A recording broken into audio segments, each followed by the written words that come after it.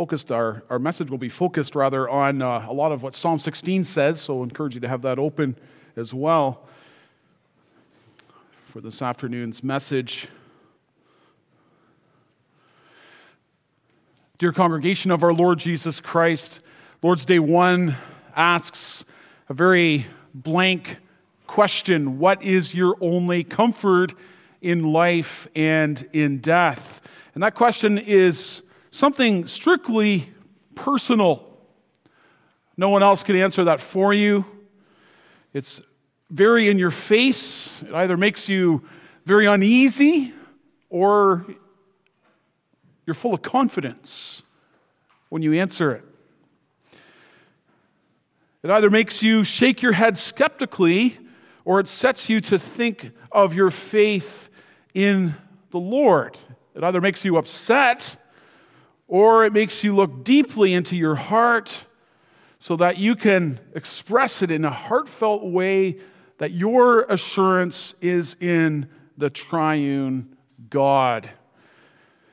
And it makes you truthfully and with the Catechism state, I am not my own, but belong, body and soul, in life and in death, to my faithful Savior, Jesus Christ.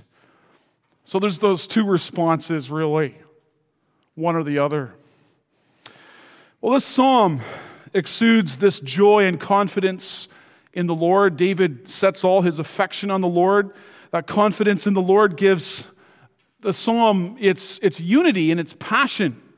There are no real major divisions in his development. He speaks confidently of his hope in the Lord in verses 1 to 4, and he begins to call on the Lord to keep him. That shows his assurance in the Lord and in the fellowship of believers. Then in verses 5 to 8, he acknowledges that the Lord keeps his life secure in the present. And as he concludes this psalm in verses 9 to 11, he speaks about the blessing that awaits him in the future.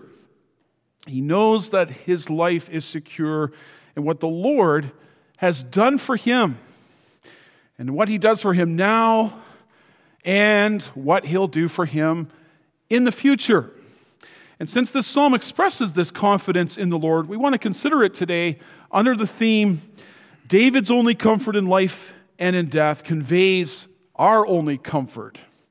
And we'll look at that with 3 points. First of all, the testimony of faith in the Lord alone. Secondly, the contentment of faith in the present. And then thirdly, the confidence of faith in the future. So first of all, consider the testimony of his faith in the Lord alone. In verse 1, David conveys his dependence on God. He prays, "Preserve me, O God, for in you I take refuge." It's a prayer where David requests God to watch over him with that very specific thought of preserving him. That's a very beautiful way of expressing his trust in the Lord alone. And this idea of David depending on the Lord for preservation and well-being really pervades the entire psalm. God is our trust, and we can place our lives in his hand. We could trust him. The basis of this prayer is trust. And the Hebrew word here for trust means to seek refuge. It's often used in the Psalms to speak of a young bird safely going under their mother's wings. We find that, for example, in Psalm 36, verse 7, where it says, "How precious is your loving kindness, O God! Therefore the children of men put their trust under the shadow of your wings." So they got that picturesque language in the Bible. Or Psalm 57, verse 1 speaks this way. Psalm 57, verse 1, "Be merciful to me, O God, be merciful to me, for my soul trusts in you, and in the shadow of your wings I will take refuge until this time of calamity passes." What a wonderful assurance that is, because there are so many things in life that challenge us. And we can respond in fear or in panic. Not just a terrible disease like cancer. You hear the news about that, and it's frightful. It could be a trip to the dentist or to the doctor. It could be an exam that we have to face. And there's no real stability anywhere else except in the Lord. There's no stability in flight. You can't run away. There's no stability in others. There's only one safe place. And it's in the Lord. It's found in Him. The Lord is our refuge. How quickly we can forget that when things are going well. But David looked to his preservation. He looked to the Lord. And that's the testimony that David has here. It's the Lord alone who preserves us. What a confidence that is. But you realize that this is not a confidence based on David. There's nothing in David that could give him that faith that he so expresses. This confidence is based on who the Lord is. It was David's covenant God who established him. David had this covenant relationship with God, just as we do today, through the Lord Jesus Christ. And that's something else that David's testimony of faith reveals. His trust was in his master. God alone was his master. For you notice how David continues to call on the Lord to preserve him. He proceeds to address him by his covenant name. Verse 2, I will say to the Lord. That's the covenant name of God. Notice that all in capital letters there. I will say to the Lord, I have no good. You are my Lord. I have no good apart from you. You are my Lord, my Adonai. It's a confession that the covenant God is his master and owner. That's what Adonai means. God is our owner. And David is the servant. He's owned by his master. But he's not complaining about that. Not at all. David is expressing his soul's desire. His soul, his very inner person, is so blessed that he can say, I belong to you. There's no one else I'd rather belong to.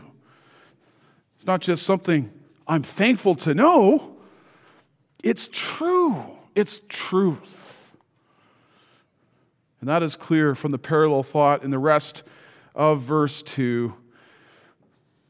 I have no good apart from you. And it confirms these words of David. His happiness depends on the Lord. As Christians, that's exactly what we're expressing when we use these words of Lord's Day 1. When we answer that question, what is your only comfort in life and in death? With the answer to that question, I don't belong to myself. I belong to my covenant God, my owner, the Lord Jesus Christ. We're not our own masters, thankfully. We're not at the helm anymore, controlling our own destinies, because that person who claims that he is his own master and Lord is more of a slave than a master, than he is a master. He's his own enemy. So when we confess the words of Lord's Day 1, neither are we saying that we're slaves to sin and to the devil. Thankfully, we're not bound to Satan and his power, because claiming you are free from the church or from any belief in Jesus is really not freedom at all. Now, to many, that may seem like a loss of personal freedom when you say, Christ owns me. I am his possession, his slave, his very own. But to think that way is not to understand the blessing and the comfort of this confession. Someone who feels that way doesn't see what real freedom is.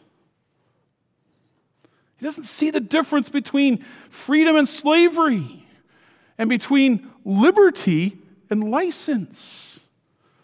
But to be at liberty in Christ is so much different than having a license to be whatever you want to be or to do whatever you want to do. In Christ, there's possession. You belong to Him. You're bound to Him. And He lets you live in an environment of blessing. But there's death outside that environment. You're bound by sin, and your eyes are blinded to the hope that can only be given in the Lord Jesus Christ. But God is our refuge. He's our trust. He preserves us in a time of trouble. Like a mother bird, God takes us under His wing. He's a refuge when we're facing sorrow. He's our Savior who saves us from our sin. And there are so many blessings that we have in Him. And as David identifies his trust in Yahweh, the Lord, the covenant name of God, and Adonai, his master, he describes one of these blessings of belonging to the Lord. In verse 3, David's delight is not only in the Lord, his delight is in God's saints. He calls them excellent ones. They are the Lord's people. They're owned by the Lord too. And David finds delight in them. But note that he can't say the same for the wicked. He makes that contrast in verse 4. He's strongly distinguishing himself from idolatrous people. He says, their sorrows shall be multiplied for going after another god. In fact, he won't even have any part in their blood offerings. Those drink offerings of blood refer to the sacrifices made with blood-stained hands. David didn't even want to talk about all the idolatrous nations did. He knows that their sin led to sorrow and pain.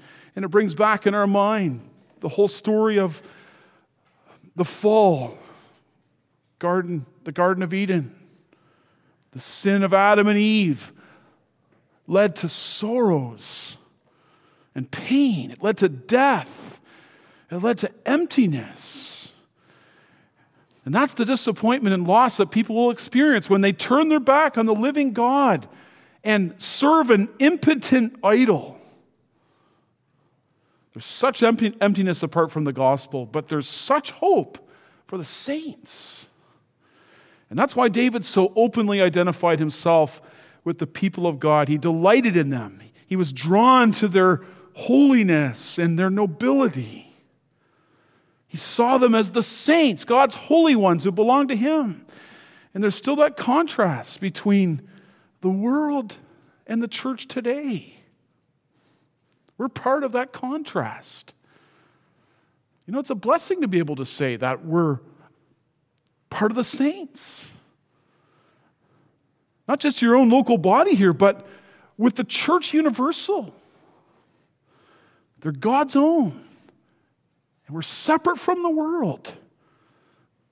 They are the excellent ones in whom is all our delight.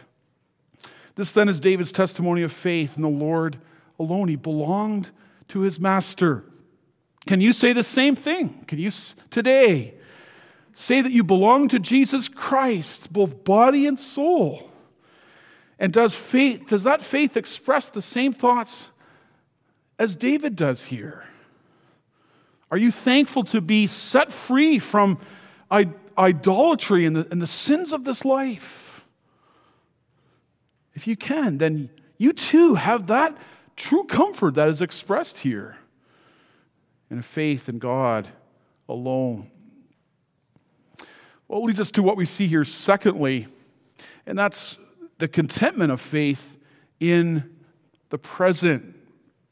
David continues to express his faith in the Lord in verses 5 and 6. Now he's thinking of him in terms of the inheritance. Behind that language of these next verses is the concept of the promised land. David undoubtedly is thinking about how every family received an inheritance of Canaan under Joshua. God was the giver of all this land, and each family of the covenant community received his portion. As you know, as you probably remember, boys and girls, the stories about Joshua and the conquest. All this land became a source for their livelihood. Their master, their covenant God, who owns the heavens and the earth, gave them part of that land as a blessing. But David's not just thinking here of land possession. He's seeing things from his own heart. And in the words of this psalm, he's looking at the one who is the true blessing behind Israel's inheritance. In fact, as good as it was to have land from the Lord, it was far better to have the Lord himself as his portion and delight, as he says in verse 5. It was so much more important to see the land itself. He calls the Lord his portion of his inheritance. And God is his cup, which means that God was David's great good. And there are a number of ways that David expresses his faith of God in that manner. David in verse 5 says that you maintain my chosen portion, my lot. The lot was something that was cast to divide the property. And so David goes on in verse 6 to say that the lines, referring to the boundary lines, have fallen in pleasant places. And God had given him a good inheritance. And again, we have to adjust our thinking here a little bit. David is not just thinking about the land and all of this, but he's talking about the Lord, because the Lord gave himself to David. And David had received the Lord as God's blessings. He received the Lord and God's blessings. David is able to speak of the pleasant places as well as a fully satisfying heritage. God was maintaining his lot. And it's like David is making a spiritual lesson here out of the land of Canaan. We might say he's spiritualizing God's inheritance. He's saying that God is the one who has given him everything because God is everything. There's nothing more important than God in his life. The Lord is his passion. It's not enough for David to say, I own this piece of property. It's my inheritance. No, he says, God is my inheritance. I trust in him. But he also belongs to me. And isn't that the thinking behind Lord's Day 1 as well? I belong to my faithful Savior, Jesus Christ. He's my inheritance. He has bought me with his precious blood, and his blood has fully paid for all my sin. It's not just enough to say that I have been delivered from death. It's much more than that. We're saying we're Christ's. He's our master, and we are his. And David says more about this, having considered what it means to be a recipient of God's covenant blessings and that God is his portion. David says in verse 7, I will bless the Lord who gives me counsel. I will acknowledge who the Lord is, and will praise him with thanksgiving. And he promises that he will continue to set the Lord before him. The Lord had given him counsel, and his heart responds to this counsel in the night seasons. And as David sets the Lord continually before him, he expresses that contentment of his faith in verse 8. I have set the Lord always before me, because he is at my right hand, I shall not be shaken. That was David's consolation. He could say that he would not be moved because God was at his right hand. God was with him. God would maintain him, and David was content in the Lord. His heart could rest in the night seasons when he thought about what it meant to be one of God's children. That's also the contentment that Lord's Day 1 gives us. We're encouraged in our faith in the Lord to find our encouragement in Him. It provides comfort to us now. The Catechism expresses that this is our comfort now. This is true in terms of the comfort that is offered in times of adversity. We might think that the Catechism is speaking here of a sedative drug, like a comfortable rest in the hospital, but comfort is not a spiritual painkiller, like a drug that takes away all of our troubles in life. Comfort is a blessing that we can have in our pain and in our sorrows right now. Ursinus, in his commentary on Lord's Day 1, says, comfort is a consideration of the heart whereby we place over against a present evil a present good, which relieves the pain of the present evil and makes it more bearable. And what he means is that true comfort is given in our hearts so that our misery in this life is put side by side with God's grace, so that when we consider God's grace in our lives, in our grief is soothed. We put comfort next to grief, sorrow in any adversity we might face, and grief is tempered. Our consolation is not a pill that takes away the pain, but it's a true balm and a comfort in whatever you face. And so we, like David, can be encouraged. We can be encouraged today. In what we're having to deal with right now at this moment, we can be encouraged in the night seasons. We can be encouraged into the week, and whatever happens, we calmly face the here and now with the assurance that the Lord is always with us. For the Father watches over us in such a way that not even a hair can fall from our heads apart from His will. Apart from the will of our Father in heaven. In fact, all things must work for the good of my salvation. All things. And so David is content in the Lord.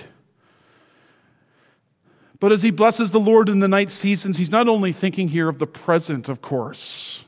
Brings us to our third point. The confidence of his faith for the future. David concludes in verses 9 and 10, and note how the verb change tenses here, the verb tense changes, He's not talking in the present anymore. He's speaking of the future. Verse 9, therefore my heart is glad and my whole being rejoices. My flesh also dwells secure. Verse 10, for you will not abandon my soul to Sheol, nor will you allow your Holy One to see corruption. That's confidence. That's confidence that can even stare death in the face and feel secure. His flesh will always be at ease and secure. The Lord will not give him over to the grave, to the place of the dead, Sheol. His soul is not going to sink into the pit because he's in perfect fellowship with God. He knows that he belongs to Him, body and soul. And so that no matter what happens to him, in life or in death, he belonged to the Lord. And it's the same for us. We have a comfort that belongs to us in this life, but also in death. Also when we leave this world.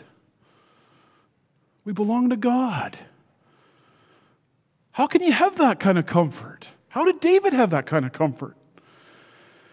Well, David could have this comfort, and we have this comfort as well because of the prophecy that David's making here, you see. The language of verse 10 is too strong to speak of David's own future. This isn't just speaking about David himself. It's speaking about a super David, if we could say that. A super David, a superhero. This is a prediction of what David's own son would do. And the most striking and most perplexing term in this psalm is the term, your Holy One, your faithful one. That term is from the word chesed in Hebrew, which you may have heard before. I'm guessing you probably have. God's covenant love and faithfulness. This verse is very significant because when God made a covenant with David, this is the word that the Lord used in his faithfulness, in his chesed to David. He would not leave David's house, nor from him would a son come who was promised. You remember that promised congregation. God said that David would have a son who would reign on his throne forever. That bond between David and his son would continue. And that promise was that David's throne would last forever because of his ruling son, the Messiah. That's the promise that David was thinking about when he wrote verse 10. He could rejoice that this faithful one, this holy one, would be the one who would bless him and others who had the same faith as David. That's exactly how we understand this verse. We understand it in the light of God's story of redemption. Jesus conquered death, but he didn't just conquer death through the cross. No, he fulfilled Scripture. Because both the apostles Peter and Paul quote Psalm 16 in the book of Acts when they describe to the Jews how Jesus rose from the dead. His body did not see corruption. You remember what Peter said on that day of Pentecost. Peter spoke of David's grave still being there. David's bones were still nearby. David's body was still waiting for the resurrection, but not the Lord's body. Jesus' grave was empty. Jesus rose from the dead. In fact, Peter said, Jesus' body did not even see decay. He conquered the grave. And he's gone into heaven. And he's given us the fullness of life, a life that David was already celebrating when he wrote Psalm 16. And it's a life that we celebrate today in fulfillment of this prophecy. That's why Christians can say that we belong to the Lord, body and soul, in life and in death. And it speaks of the hope of our own resurrection. That's our hope.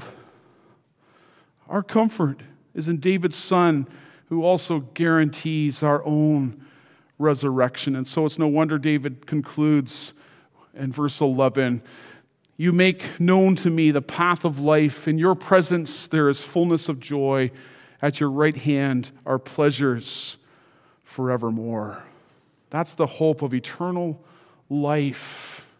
We have this eternal life now. It's already implanted in us in seed form. And for whoever believes in Jesus Christ has eternal life, Jesus said. It will be given to us in the future, as the Catechism says, because I belong to him, Christ by his Spirit assures me of eternal life. And in that sense, we can say that David did find his comfort in life and in death in the Lord. He trusted with all his heart. For in you, O Lord, I put my trust. He found comfort in the Lord in his life. And the Lord was his master. The Lord was his portion, as he says. And he also found comfort as he thought about the future, especially the future of his kingdom, but the future of his Son, our Savior, who powerfully fulfilled these words when he died on the cross and when he rose from the grave. David had that trust. Can you say the same today, that God is your trust? Is He your comfort? The story is told of a retired minister about the time that he visited Heidelberg, Germany, the city where our catechism was originally written.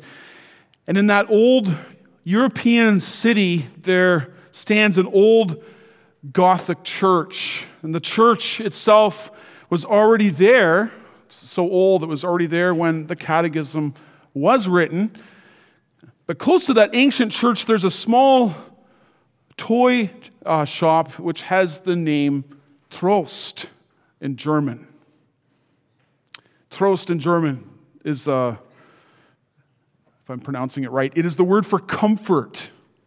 And it's what's used actually in Lord's Day 1 in the original German. As children pass by that tall church with their parents' hands and closed around theirs, they might come to that little toy shop, Trost, which means the comfort of toys. And they look in the window, the fire engines, the toys that are there, the trains, the dolls, the stuffed animals, all the toys that delight the hearts of children. But would these parents and their children be willing to go to Christ's church across the road, if it's a faithful church, that is, and hear about true Trost? And if they did enter that old church building in Heidelberg, would the pastor still be faithfully proclaiming the only trost in life and in death? Well, that temptation to pursue the toys of this world, not just the trost of little toy animals. Our minds and our hearts can be so quickly attracted to the things of this life, whether it's our technology, comfort food, or wanting the very, very best of this life. But there's no substitute for the kind of trost that our catechism is describing for us today. What is your only trost, comfort in life and in death? That's a very personal question. It doesn't matter what the situation is, if the person is well-to-do and blessed with much wealth, or if this is asked by the bedside of someone whose foot is almost in the grave. Where do you look for true comfort? What does that true comfort look like? And what benefit does this comfort have in everyday life? That's what the Heidelberg Catechism asks, and it provides the answer. And it doesn't just base that on an empty promise. It's found repeatedly in the Bible. It's in the comfort of knowing that we belong, body and soul, in life and in death, to our faithful Savior, the Lord Jesus Christ. And may we all be able to confess those same words today. Amen.